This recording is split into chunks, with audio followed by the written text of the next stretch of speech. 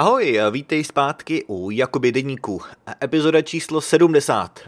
Už pomalu, ale jistě se nám blíží první 100 a jsem rád, že jsem to vydržel a myslím si, že tenhle projekt nám tu chvíli zůstane. Baví mě to a tak v tom chci pokračovat. No, tak vám tedy řeknu něco o dnešku. Je 13. července, čtvrtek, a dnes ráno jsem si docela přispal. Včera jsem šel spát hodně pozdě, asi tak v 1 hodinu ráno, tak jsem vstával asi v 9:30, minimálně po 9 hodině. A jsem rád, že se mi povedlo trochu přispat, protože jsem to potřeboval dohnat. Takže jsem rád, že jsem to dohnal. A ráno teda, co jsem vstal, tak jsem musel ještě nakrmit kočky. Moje manželka sice dnes pracovala z domu, ale měla hodně práce. Ta taky vstala na poslední chvíli a hned začala pracovat. Takže kočky tady na ní mňoukaly nějakou dobu. A když jsem teda vstal, tak jsem je konečně nakrmil. Ale to je v pohodě. Vstal jsem, uklidil jsem v kuchyni a zapl jsem si běžící pás. Dneska jsem se po dlouhé době šel proběhnout na běžícím páse. Přemýšlel jsem, že půjdu ven, ale už tam bylo vedro, tak jsem si zaběhal doma. Bylo to docela krátký, běžel jsem asi tak půl hodinky, ale jsem za to rád, protože jsem měl teď takovou delší pauzu. Tak jsem to nechtěl přehánět a byl jsem spokojený i s tou půl hodinkou. Potom jsem si dal sprchu, dal jsem prádlo do pračky a udělal si oběd. To už vlastně bylo skoro 12. Dal jsem si oběd a pustil jsem se do nahrávání češtiny s Michalem. O čem jsem vlastně dneska mluvil v češtině s Michalem? No, je to epizoda, co vyjde asi za 3 dny, takže na to nebudete muset dlouho čekat. A bude to epizoda číslo 641. A jmenuje se a vyžaduje to minimální a maximální úsilí. Takže je to další moje taková úvaha o tom, jak studuji a co pro mě funguje, když se mi třeba nechce.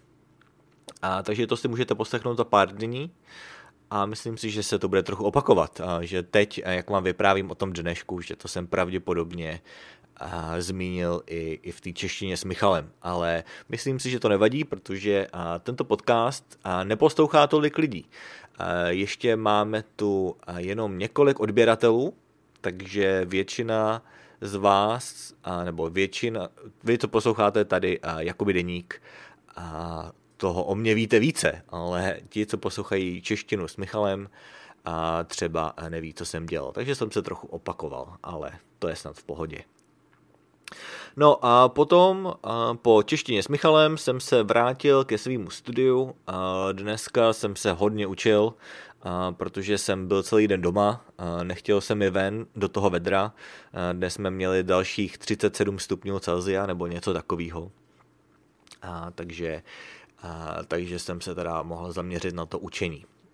Během pauzy jsem konečně odepsal na všechny e-maily, které jste mi poslali.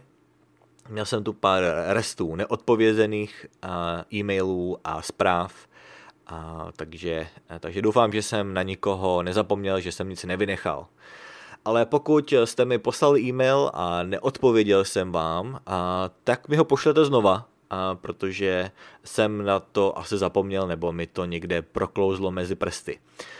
Ne, že bych vám nechtěl odpovídat, pravděpodobně jsem si toho e-mailu akorát nevšiml.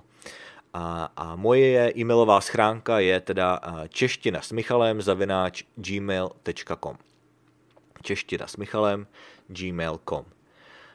Takže to je asi to nejhlavnější, co jsem měl dnes na srdci.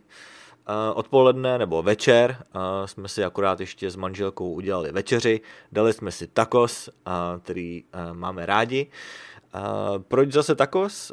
No, protože jsme měli nějaký nedojezený maso v lednici a bylo potřeba to zpracovat, ale Přestože to byly zbytky z dřívějška, tak to bylo fakt výborný. A já opravdu to mexické jídlo miluju, takže nijak si nemůžu stěžovat. No a to je víceméně všechno. Teď je akorát 10 hodin večer. Před chvílí jsem akorát dokončil svoje opakování slovíček. Přečetl jsem si pár stránek z románu od Murakamiho a teď akorát se půjdu vyčistit zuby a půjdu spát. Chci to trochu dohnat, protože zítra ráno vstávám zase v 7 a čeká mě italky se studenty češtiny, takže na to se těším. No a já se vám přihlásím zase zítra, takže mějte se pěkně a zase příště. Ahoj.